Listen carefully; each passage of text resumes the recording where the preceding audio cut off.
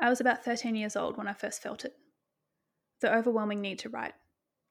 It came over me like a compulsion, a possession. I had to write or else I'd explode. I think I had been feeling that way for quite a while, except I didn't know what it was at the time.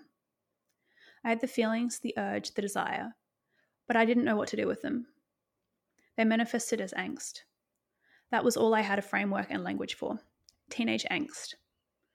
The root of this angst was also something I couldn't yet identify.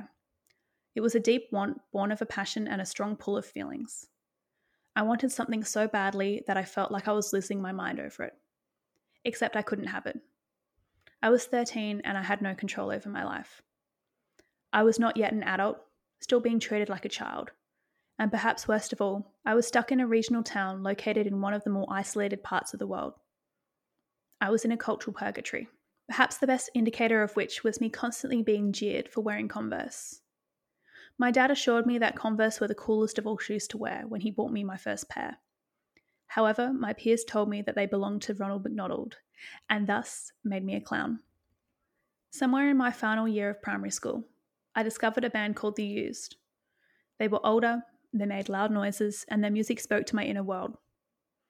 Though their lyrics didn't carry much weight with me, as I didn't relate to drug use, there was a certain get me the fuck out of here vibe that resonated. Before too long, I was in deep.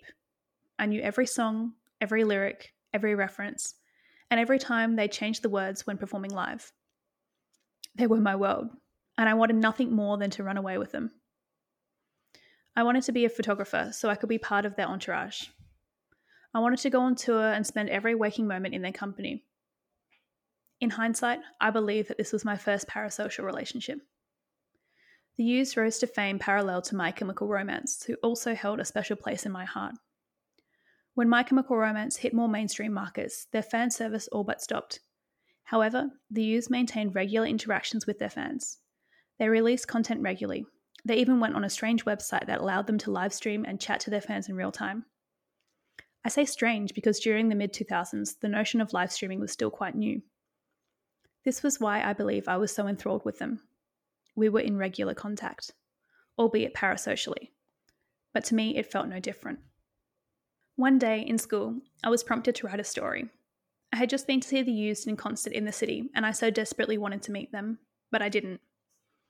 When I returned home, I logged onto MySpace to see that a girl who had bullied me had met them. She posted photos with them and talked about how she didn't even like them that much. I was devastated. This was the first time I really remember not getting what I wanted. I know that might sound childish of me, but it was what I truly, dearly, desperately desired. And not only did it not happen to me, it then happened to someone who hurt me. The pain was almost too much to bear. So when faced with writing a story, I wrote what I truly desired. I wrote that I met The Used outside of the venue after a concert. It wasn't very long and I don't remember it much at all, but it was good enough for my teacher to insist I show all of the heads of department. It was the first time I really wrote. I had been writing since I was 6, sure, but not like this. It was like when I picked up the pencil, I had a quantum leap of ability. My love for music and writing combined and I was forever changed. It was then that I realized I could make anything happen. In my stories, I had control. I could make all of my dreams come true. Even though I was 13, maybe 14, I quickly understood that the terrifying overwhelm of feelings I experienced came from a need to write. Or perhaps it was rather a need to express myself, to find control, to meld myself into the person I wanted to be. Perhaps the most profound part of all is that it was in those moments that I truly did create myself. I've been tracing the currents of my life back to my childhood in recent months. I think it's because I'm soon to turn 30 and I've been reflecting more than usual. Who am I? Why am I here? And where am I going? Are all questions that have shaped and guided me since that part of my brain started to develop. I guess it was when I was 12. And I suppose I have been back there, looking down the barrel at a new era of life, wondering who I am and why I'm here and where I'm going. It might surprise you that I have these thoughts and questions, because if you were to ask me, I'd be able to tell you exactly who I am and why I'm here and where I'm going. That's just my thing. I know.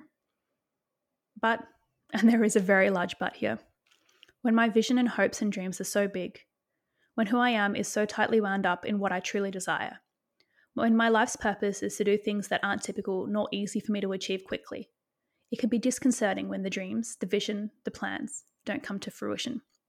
They simply exist in the ether and fail to materialize in the third dimension. Without that affirmation, that confirmation, that life-sized mirror, it feels like I'm flying blind. And over time, I start to become confused. I lose touch. I cannot see my own face. And from there, everything starts to slip away. My dreams are not realized. Therefore, somehow, I become unrealized. I cease to exist. Yet I remain burdened with the reality of existing. Before too long, life turns into a haze and the millennial rot overcomes me again. I sit in the same place I've sat for years. I sit and I rot. I suppose you're wondering why it's been 3 months since my last chapter. I think I mentioned in February that I'm currently in the middle part, the ugly part, the part where not a lot happens. That remains to be true. I finished I Am Army, We Don't Need Permission, and then got whacked with a printing delay. I accepted the new role at my work, but there were setbacks and I waited 2 months to begin. On the day I was scheduled to start, I was in bed with influenza, so it got pushed back again. I decided to get my car fixed, but I had to wait for the mechanic to have space. It goes in tomorrow. I think you get it though. I've been waiting. What I found interesting was that I was contracted to write articles about the town I live in. This was how I first started getting a name for myself online. I would write about this town. I even wrote for the newspaper. Being asked to write as an authority on the town felt like a full circle moment. I wondered if it was my goodbye gift to this place, or a sign that I was meant to stay. I've been writing the articles, but there have been delays with them getting published. What else can I say? Except for this is very on theme. Waiting. As the days and weeks and months progressed of night shift after night shift, I became miserable, more so than usual. My days blurred into one another and I lost touch with everything. The 3-year anniversary of Idle Limerence came and went, and I had planned to write a chapter here about it. Even this chapter was meant to be about it. But it's still not the right time. I don't want to torture myself more than I have to. I became terrified of my plans to move to Korea. I didn't want to leave this place, but I didn't want to stay. The start of April soon rolled around and I was on a plane to Tasmania. As part of my move to Korea, I wanted to say hello and goodbye to my family. If my plans progress as I hope, I might be gone for quite some time. So the trip was me committing to myself, to Korea, to the plan. It wasn't good timing. I was tired and stressed and nothing felt right, but I went. On the plane, it was like something changed inside of me. The floodgates of feeling opened and I was overwhelmed by everything, in the most beautiful way. In my phone, I wrote, as the plane took off, it all started to hit me. Everything. I get everything now. I recalled memories I'd never revisited. I saw the delicate interconnectedness of everything in my life. How the life I'm living now is the life I lived at 6 and 12 and 18 and so on. It's all the same. Every moment has built who I am now, and I somehow maintain all of my past selves in every waking moment and beyond. I cried, and I cried. I can see so clearly from up here. The veil has lifted and I can see that I'm, as always, exactly where I'm meant to be. I cannot even explain it. My entire life I've experienced foresight, never of what is useful to me in the present moment, never anything I can control. I just know things. I know what's coming and then I'm powerless to make it come or stop or change it. I don't know when, I don't know where, I don't know why or how, I just know.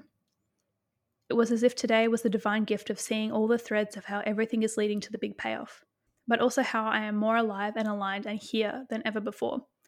How right now it is. I wish I could explain it. I just understood everything with a clarity I've never experienced before. I was relieved and liberated and overwhelmed all at once, because it's happening, all of it. What I've asked for and more. I can see it all. I watched as we flew over the end of mainland Australia and descended into Launceston. The clouds were so big, I'd never seen any quite like them before. The sun was setting and cast a rainbow around the shadow of the plane on the cloud.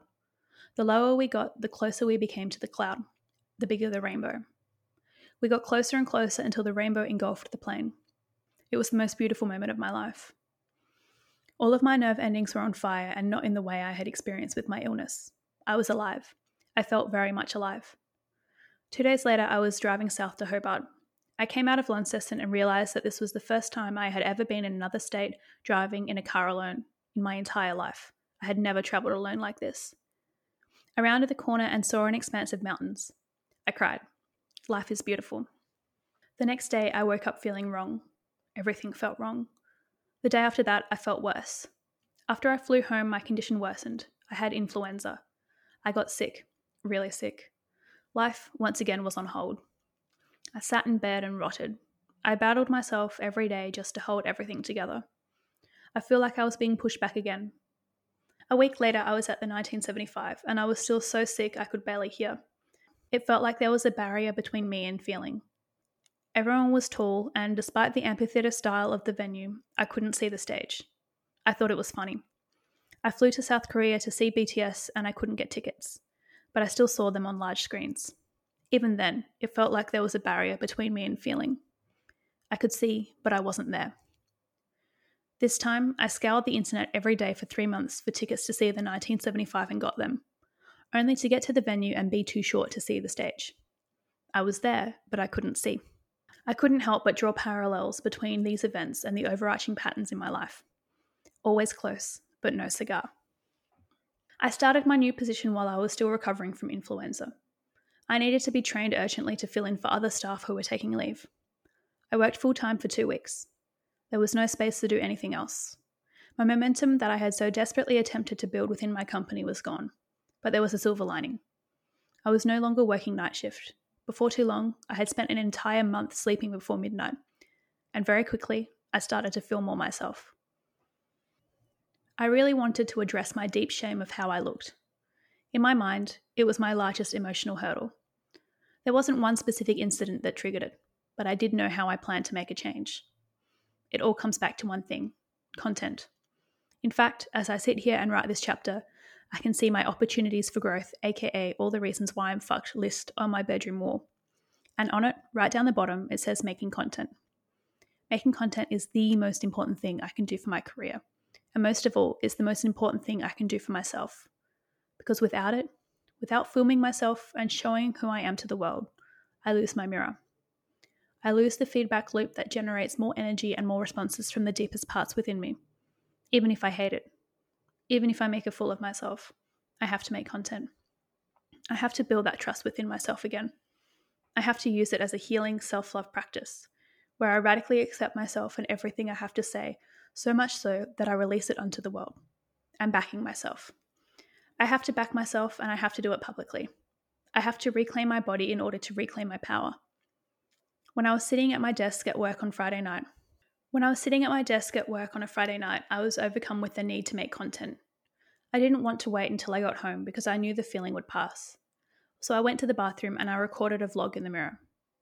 The next day, I edited and posted it. I was on a high. I watched Sugar's Road to D-Day and was reminded of the power of storytelling once more. I was reminded of what I really wanted to be doing, which was documenting BTS in real time by their side. Later that night, the biggest wave of I need to be in Seoul washed over me and I was filled with energy. I wish there was something I could do with all that energy, but I couldn't do much because it was Seoul specific. I scoured the internet, wishing there was an opportunity I could find that would take me there for all the right reasons.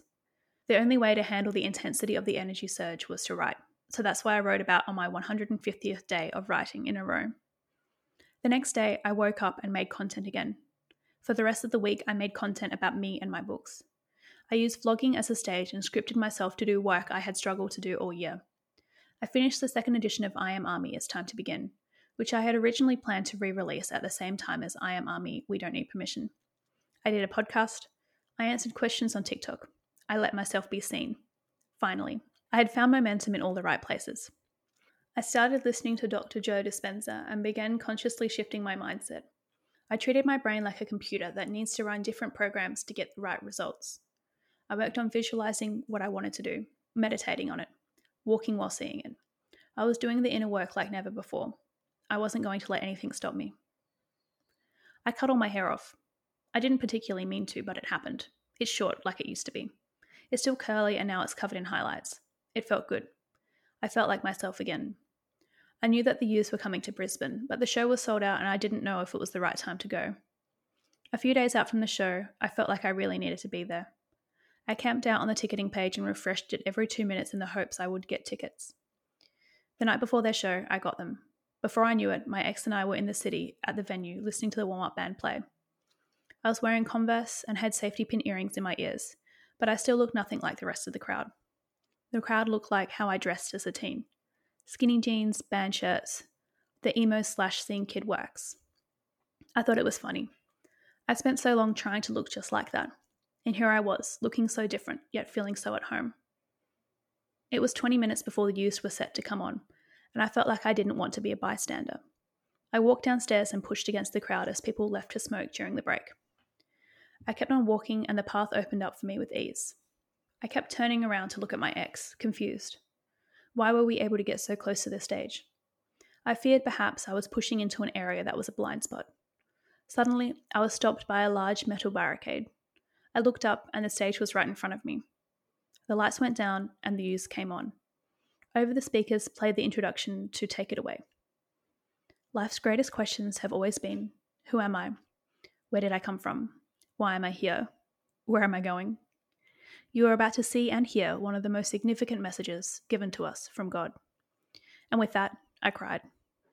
I was so overcome with the full circle moment, I couldn't do anything but cry and turn to my ex to shout, "Oh my God," over and over. Bert, the lead singer, turned and faced me within the first line of the song. I was standing there looking at him, and he was looking at me with his back to the rest of the venue. He continued to do this throughout the set. I was face to face with my childhood idol, the man who just got it, and he was singing words that saved my life, with lyrics that I never fully understood until that very moment. He was saving my life all over again, and it was beautiful. I was close, and I got the cigar. I was in the venue. I could see the stage. I could hear everything, and most of all, I could feel. 18 years worth of feeling and healing. That's when I knew for sure that I was still the exact same person I was when I was 12. Everything that shaped me then has turned me into who I am today.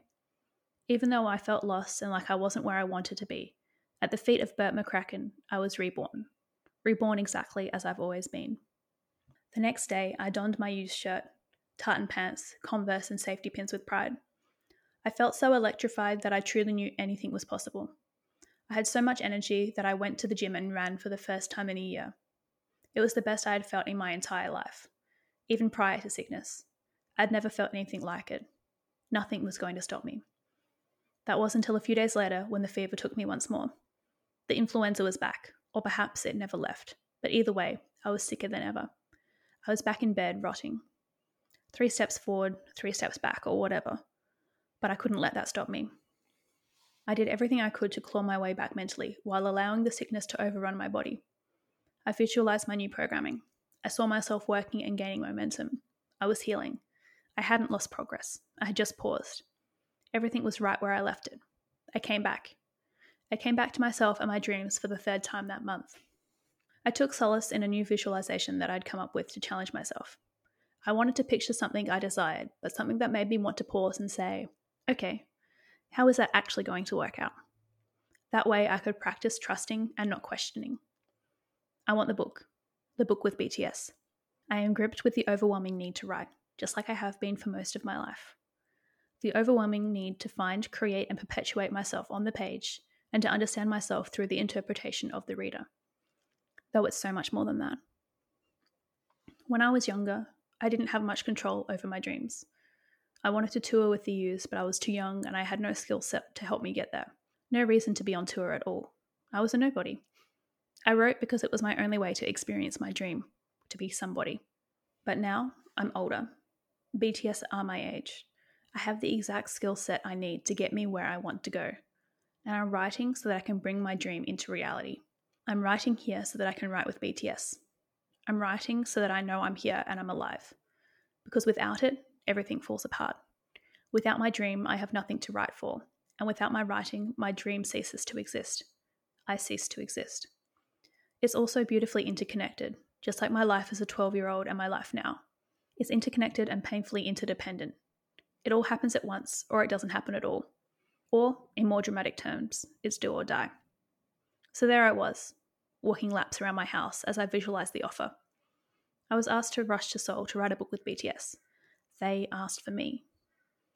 There's not a lot of time and I have to leave right away. I walked and I walked and I walked until I had utterly convinced myself that it was happening. I looked down at my phone, almost expecting a call. Instead, I saw a post on Instagram. ARMY was celebrating. My world slowed as my eyes refused to tell my brain what they saw. BTS have written a book with someone and it's coming out in July.